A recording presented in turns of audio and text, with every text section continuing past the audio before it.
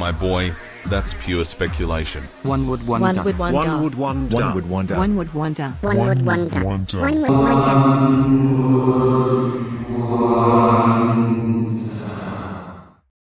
Now, this is a rogue philosopher here. Trying something new here, a little bit shorter, just to increase the material and the breadth of the material that I'm covering. We'll see if you all download it or not. We'll determine whether or not I keep going with it.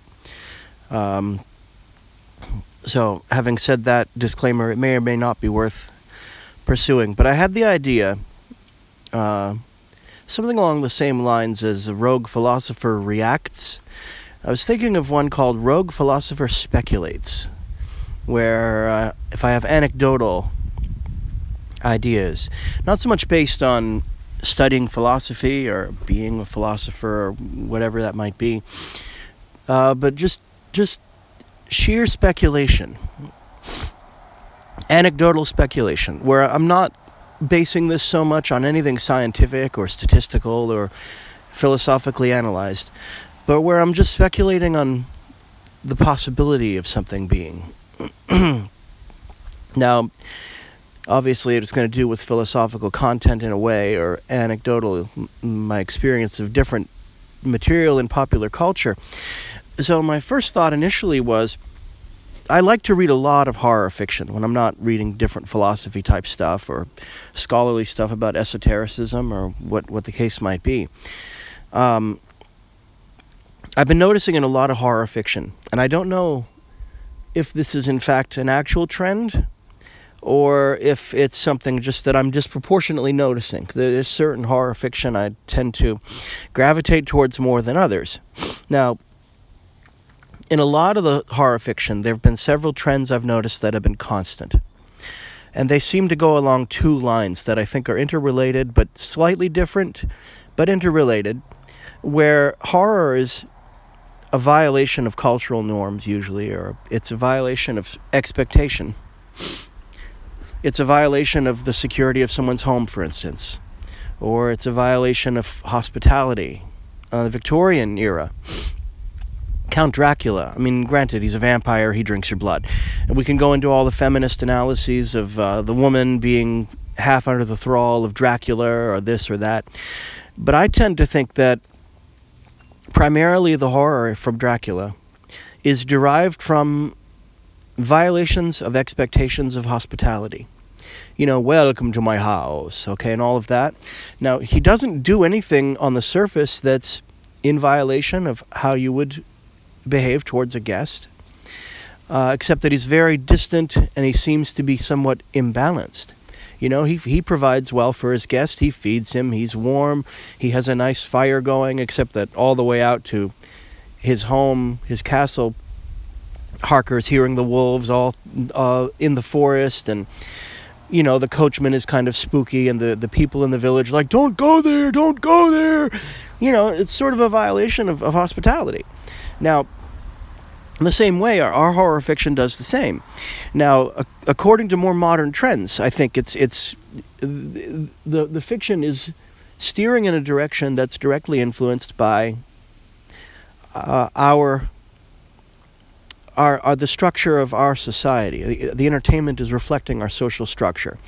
And what are we having to deal with? There are two trends that connect to social media. One of them is the understanding that you're constantly under observation, whether you like it or not, whether it's the NSA or not, whether that pisses you off or not. It's a fact. There's always someone's iPhone going. There's always someone on Facebook. They're always sharing their pictures. They're always, you know, look at me, very narcissistic kind of leanings. And what is it about social media? From my understanding of it as an outsider, I don't use social media. You can tell that. There appear to be two trends that are pervasive across all social media, whether it's chit-chat or TikTok or Facebook or whatever the fuck they're called now, Twitter. I mean, all these social networks, there's several things going on. One of them is that you're always trying to put your best foot forward because you're constantly in a situation of social naivete. Like when we meet new people, it's instinctive to try to put our best foot forward, and theirs as well. And it's our wish to come across as positively as we can, no matter how we're doing. And which makes sense, because you can't go around telling everybody how miserable you are unless you're deeply and profoundly depressed and haven't any control over acting in such a way, because you'll turn people off. So social media, people aren't actually meeting or ever going to meet. But they build a profile and they try to put their best foot forward. It's a media. It's about imagery now. It's about packaging. It's about public relations. Because these people are always on the level of strangers, even though people like to talk about their Facebook friends or their, I think they're far more realistic to be warm and loving towards their Patreon subscribers. I mean, that makes a lot more sense. If these people are actually giving you money to put out your content, you owe them more than just your content. You owe them some semblance of thanks as well, because they are, in fact, supporting you. They've decided that whatever your content is, informational or entertainment content or otherwise, that it's worth exchanging money for. And if it's worth exchanging money for, then it's content with value. We've done this for our paintings and our books and our films. Why not individuals on an individual level selling their content entertainment-wise, mostly entertainment, or in my case, entertainment and informational, as a means of sharing a product that derives from the intellect. A lot of the people that I admire most are readers. They just go online and they read stories, and they have, whether they're voice actors or not, over time they certainly become voice actors, or they're actors in films, or they're whatever it is. Voice actors usually trying to get their content out there and build an audience. The new model is to build your audience before you really start trying to sell something. So that way you have proof of concept. You have an idea that there is a niche for what you're doing. And these are kids, right? These are young kids compared to me, especially they're kids. And I have a tremendous admiration for them because, they read a new story every few days or every day. Some of these things are long, and they're complicated stories. And it's wonderful to me on two levels, because on the one hand, these kids are building careers out of essentially nothing, because they're able to sell their voice reading, whereas before you would have had to have gone to, some company, Random House Audio, or Blackstone Audio or so. You would have had to have been a hired voice actor with proven concept reading best-selling work. You would have had to have been reading Stephen King or something. Stephen King pioneered this in a way himself when he first read his own works, when he read The Gunslinger and when he read the Drawing of the Three and whatever the third book was in that whole series. But the idea basically was able to take hold and take flight because of the internet, because of the ubiquity of the internet. And we've increased our bandwidth. We continue to increase it almost on an exponential level. And now we have the idea where anybody who wants to, you can just put content out.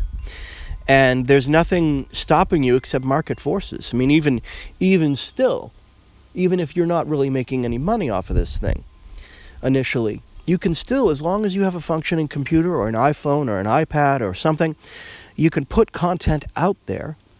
And it can be about any topic that you wish, that you feel that you have enough insight into to share and have something useful to say. And of course, there's a lot of people out there who are, sharing stuff that's not. And the way even they eventually acquire enough of an audience to continue to pursue, because it's very, very, unless you really want to try for higher production values. Like eventually I want to increase my production value. Right now there's really nothing going for me production value except for Chris, who's, does pretty hard work. He edits the stuff, he goes through and makes the beginnings and the end, and, the spooky music, he finds different pod-safe music or what have you. But it's very low production value. I'm sitting here on my deck with an iPhone, for Christ's sake. And there's no picture. And a lot of these kids, as they're putting out their readings of their spooky stories, they're doing stuff with film-level production value, where they're shooting. You have a visual track You have something that's animated, or you have sound effects that go along with the story, as well as a visual backdrop. They're doing other things. They're not, to me, I'm blind. All I know is that they're just reading stuff. I like hearing their voices. It's a godsend for me. The second level where I admire these kids is a lot of these writers have become best-selling writers through their work. And they may have started on something like a fanfic site, like Reddit, creepypastas, but they've expanded now to being best-selling writers. And a lot of these writers, when they do their short stories, they're of a high quality. They're of best-selling quality short stories.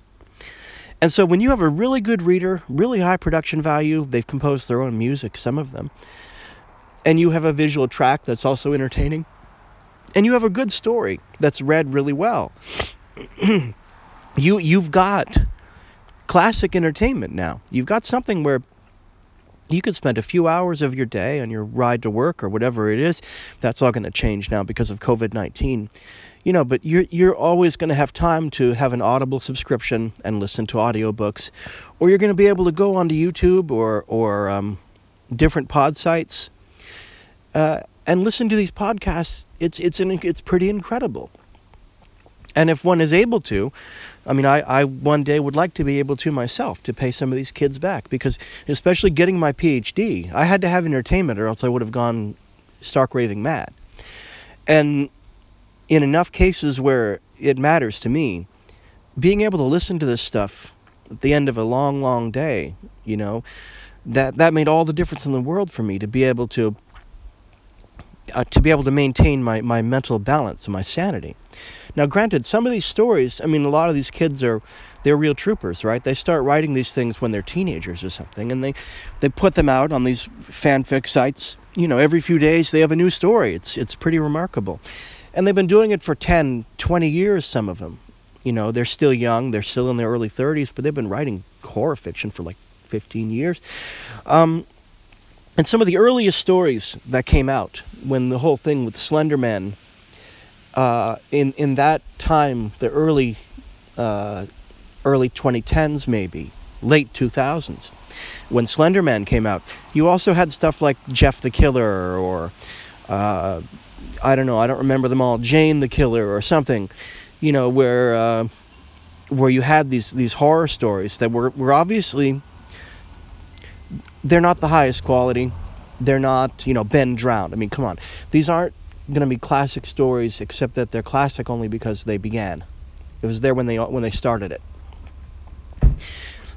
But no matter where these stories are on the continuum, a lot of them draw upon the same ideas, and it's from social media, I think, where you have several aspects of the monster that I think are they're key. On the one hand, it's the appearance of the way the monster looks, and the other is what the monster does. Now here's where I'm going to draw it back to social media and to these trends that I want to speculate on. Trend number 1, the watcher. Okay? We're being watched all the damn time now by the NSA, by the social media network types, by companies who want to sell us things. They want to build a profile to sell us advertising. There's a reason that they have, some of it's benign, some of it's maybe a little sinister, but everyone is watching us. And you're putting out your social media profile. You're being watched by your friends. You're being watched by your acquaintances. You're being measured. Your worth, your number of likes, determines whether or not you're. Now, to me, that's a dopamine addiction. If you really want to demonstrate to someone that you're liked, or you want to ask for likes, if you're putting out high quality material at a high production value, start asking for a donation if people want to give. They don't have to, but if they want to, then so be it. That's how you determine likes in this day and age, because it's a pure capitalist market now, and everybody is scrabbling to make a name for themselves, to literally make a name. And that's a good thing. I think it's a noble thing. The likes and the thumbs up and all that helps, but that's mostly to build a profile for the social media engine. That doesn't really help the user except their morale. The one putting out the content helps their morale. For me, I suppose the number of downloads is all I require for, what do I need a like for or a thumbs up? You got to download. You may or may not like the thing. If I ever get a social networking thing up, then you can all yell at me, eventually, and I'm warning in advance, because that way y'all can, tell me to go screw myself or whatever. Because in a couple of years, maybe another year, I have a projection period in my head. I think I'll know when I've reached that point where I'm going to start asking for donations from people other than the esoteric order of the Luciferian lobster, right? Where if you want to contribute $1 a month, a recurrent Patreon, I'll feel like I've earned the right to start asking for that and not feel like a total imbecile when I've put out enough content to justify such a thing, and I feel like the content is of a high enough quality to justify starting to make a request. If I were a musician out on the street, never mind the stereotype, but I'd want change in a cup or something. Put some change in the cup. The musician in the middle of the subway station. Some of them play beautiful music. So the one hand, the monster's watcher, and they usually invade your home. They are hiding in your closet. That's the classic one, of course. Or they're hiding under your bed. And there's always a sequence where these kids put up a digital camera and they watch right back. And they record the monster's movements. Oh my God, this monster! It's the rake. Oh my God, it's hiding under my bed. They're watcher. They usually have big black eyes. Usually their eyes are disproportionately large in their face, and the horror comes not just from the screwing up of the proportions we expect, but they screw up because they're violating your privacy. They're watchers. And the second one, of course, I've mentioned the eyes. The monster also has a gigantic smile. And this appears to be a pretty ubiquitous. They're always smiling. They're always describing the face, or they have no face, but that's a slightly different tack. Where the smile is this vast, disproportionate, monstrous smile. Their face is ripped open. They usually have too many teeth. I think the reason for them to smile at their intended victims, whom they usually want to consume, they want to eat them in some way, is that they have too many teeth, and it's in all cases a disproportionate facial expression. And the horror derives from its violation of expected norms. Usually it's a monster, it's a monstrosity. The monster, mostro is the Italian word. It has to do with size, with things being gigantic, or uncontrollable. Something you can't predict. It's not within norms. It's not within boundaries. It violates boundaries. And so these things are in some way, they're too joyful. Now what is social media? You're always excellent. No matter how you feel about the president, his speeches are and his tweets are a good example of the distortion of social media. Everything is always a superlative, whether it is or not. Everything's always absolutely great, fantastic, everything's so fantastic, and whenever there's something he doesn't agree with, oh, it's horrible, it's disgraceful, it's the worst thing you can have, blah, blah, blah. And at this point, I'm a fairly strong supporter of the president. But however you feel about President Trump in this election year, everything he says is built on these superlatives. And I think he's responding to his audience, to his social media. He's responding to the spirit of the times, which is to exaggerate, and especially in that American, optimistic, pragmatic, but it's America, so everything is always absolutely great. Everything has to always be absolutely positive. Everything always has to be the best that it can be. It's like, no. Most of our lives aren't, and especially social media influencers. And I don't know much about them, but, they've always got to be in beautiful locations. And they've always got to be wearing this apparel that looks spectacular. Now, granted, if you're a model, okay, and if you can pull this off, I'm not against people doing that. I think that in fact they almost ought to be demanded to do that. Okay, but still, that's probably got to be hard on the person doing it, because everything is not always great. They don't always look beautiful. They're not always doing really well. Sometimes what they're living is a total fabrication. And in a way, that's the American dream. Fake it till you make it. And what do we call it? The American dream. problem with dreams is you wake up and you forget them, or you have nightmares and you wish you could forget them. Most of my life I've had nightmares. So dreams, the whole thing, the reason that we call it the American dream, I think is pretty suspect to start with. What is it? It's a dream. You fake it till you make it. And so, of course, there's an inherent level of dishonesty involved. And so immediately what happens? They start attacking people who use these social media platforms for being dishonest. Well, of course they are. Of course they are. That's what's expected of them in the media. So you don't criticize them for doing what they're supposed to do on the social media. That's what it requires. And probably people like me who don't use it as much or don't respect it as much, I don't know.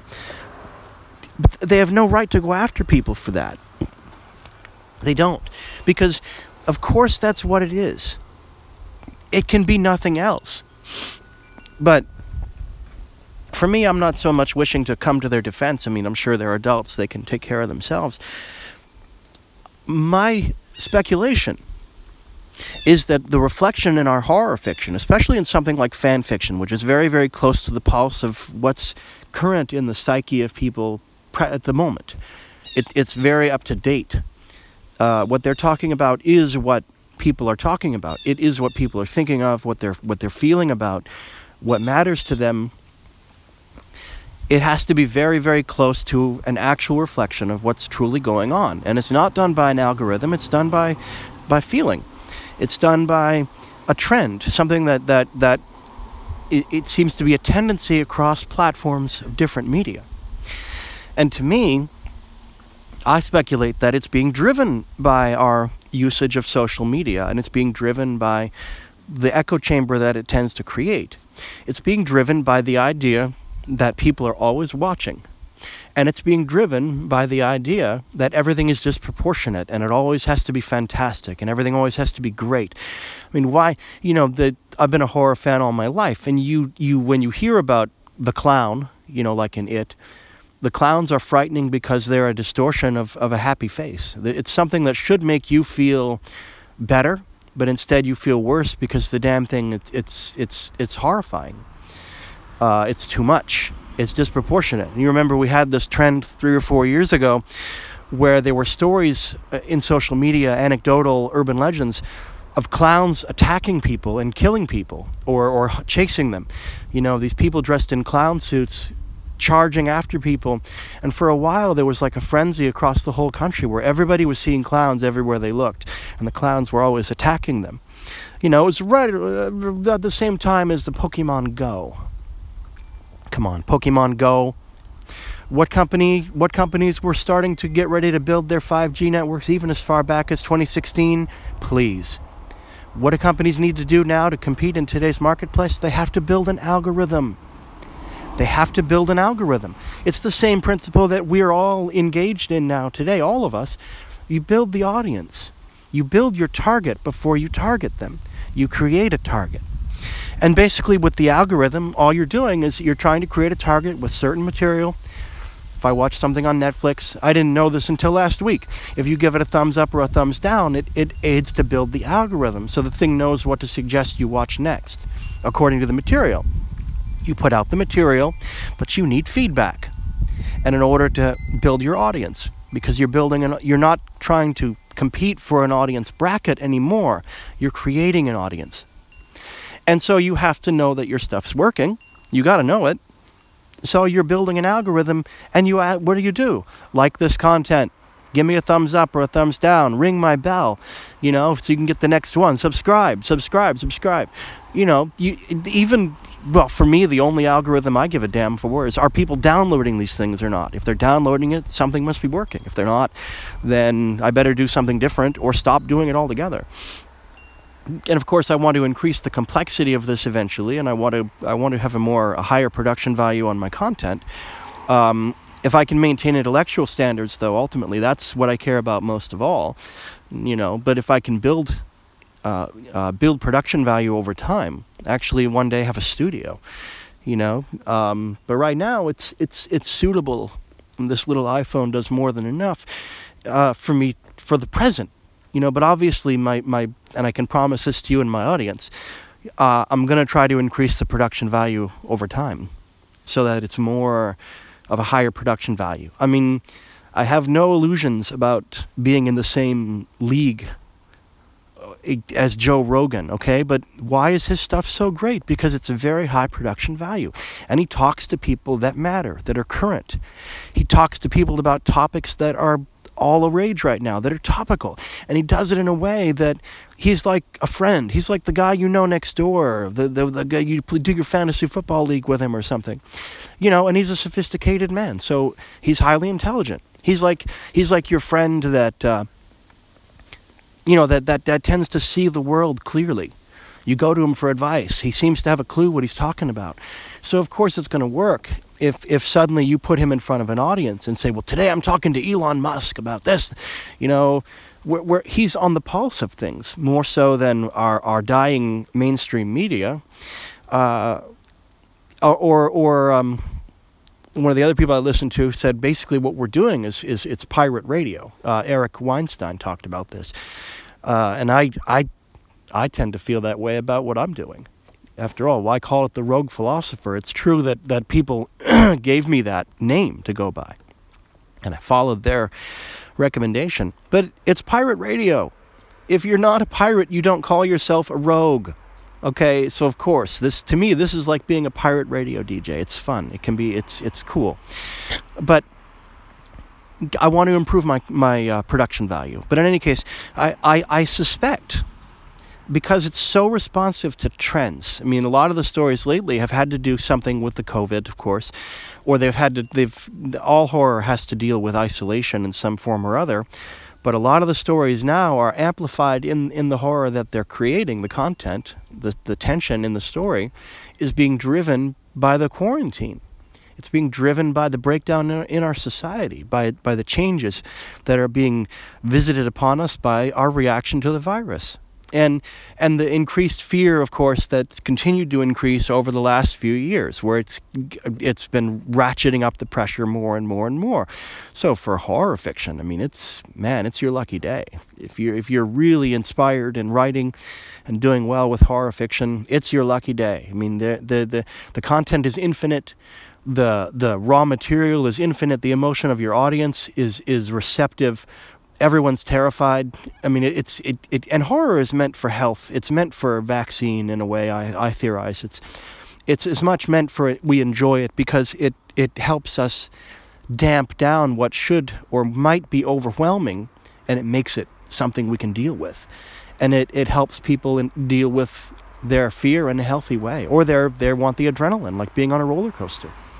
Okay, I love it. I love horror fiction. That's why in the next few episodes I'm going to be talking about Eugene Thacker, his philosophical analysis of horror fiction. Like I've said, I'm going to go in the next few hours, maybe later tonight. I'm going to go watch Midsummer, and next episode I'm going to talk more about Russian Doll and Midsummer, and then you read Eugene Thacker, and eventually. You see what kind of momentum I can get out of speculating on other issues. But in this case, I speculate, and this is it, apparently in a nutshell what I need to speculate on. The trends in our fiction, our horror fiction that's all over the internet, creepypastas, podcasts, short story fiction, is being driven by social media in two topical areas that are related to the content of their monsters, their monstrosities. They watch, and they're always too happy, or they have a face, the smile is too big, or to a point they have no face at all, which, I mean, I could go off on that maybe for another 20 minutes, where it's a faceless monster. The way our so much of the entities we deal with every day are faceless. You can't even talk to a real human being over the phone anymore. Everything's automated. But that's my speculation, which I cannot prove and is untested by statistical analysis or algorithmic analysis. But I suspect that it's the case that these trends in our horror fiction are a direct response to social media, to the idea that everyone is watching or being watched, and to the idea that everyone always has to be so happy. Everything is always extraordinary. Everything is a superlative. Everything is fantastic, And that's having a disproportionate effect on our fiction that will be recognizable maybe 10 or 20 years down the line. People can look back at fiction of 2020 or the 20-teens and go, hey, it was responding to a particular tendency during this time, and people hadn't learned yet how to cope with the new invasive or welcome, depending, idea of social media that everyone is always watching. You're watching them, they're watching you. You're recording them, they're recording you. The idea of everyone is their own television amateur reporter now. Everybody's their own, and that started, obviously it started in the blogosphere, but now it's ubiquitous. Everyone is. Everybody can be their own reporter now. Everybody can be their own observer, their own social critic on social trends like I'm doing. And our horror fiction has responded directly to this. And it's being shaped and is in turn shaping the discourse as well as a direct result of these trends. And how they'll evolve or change, it's hard to say. And people will probably calm down eventually, and people won't react as much to all the eyes watching. People will calm down eventually, and there won't be as much of a necessity for everyone's always superlatively great. Everything's perfect. Everything's fantastic. Everyone is a supermodel. Well, there'll be a trend toward more realism. I think things will level out. Things always do in one trend or another. They run their course and they level out. When you realize, that your shake a weight or whatever is a silly trend, along with the pet rock. It's better forgotten. But at the time, it was certainly part of a useful evolution in consciousness or in our understanding of each other. So in any case, I'm going to call that good for this episode now. That's the end of this episode. Rogue Philosopher. If you like what I'm yammering about, go ahead and download it. Tell your friends about it. Spread the word. Whoever you can talk to, if what I'm actually saying has some value in terms of academic level, heck, tell all your friends. If it's intellectually satisfying, it's also meant as entertainment. So hopefully this reaches you and it finds you well. And give a shout out to anybody you notice that has lobster claws, in any way, shape, or form displayed prevalently. They're members of the esoteric order of the Luciferian lobster. You got to remember this, okay? Lobsters have claws. They crush things. And my final reassurance, as always, we will meet again under the shadow of the lily.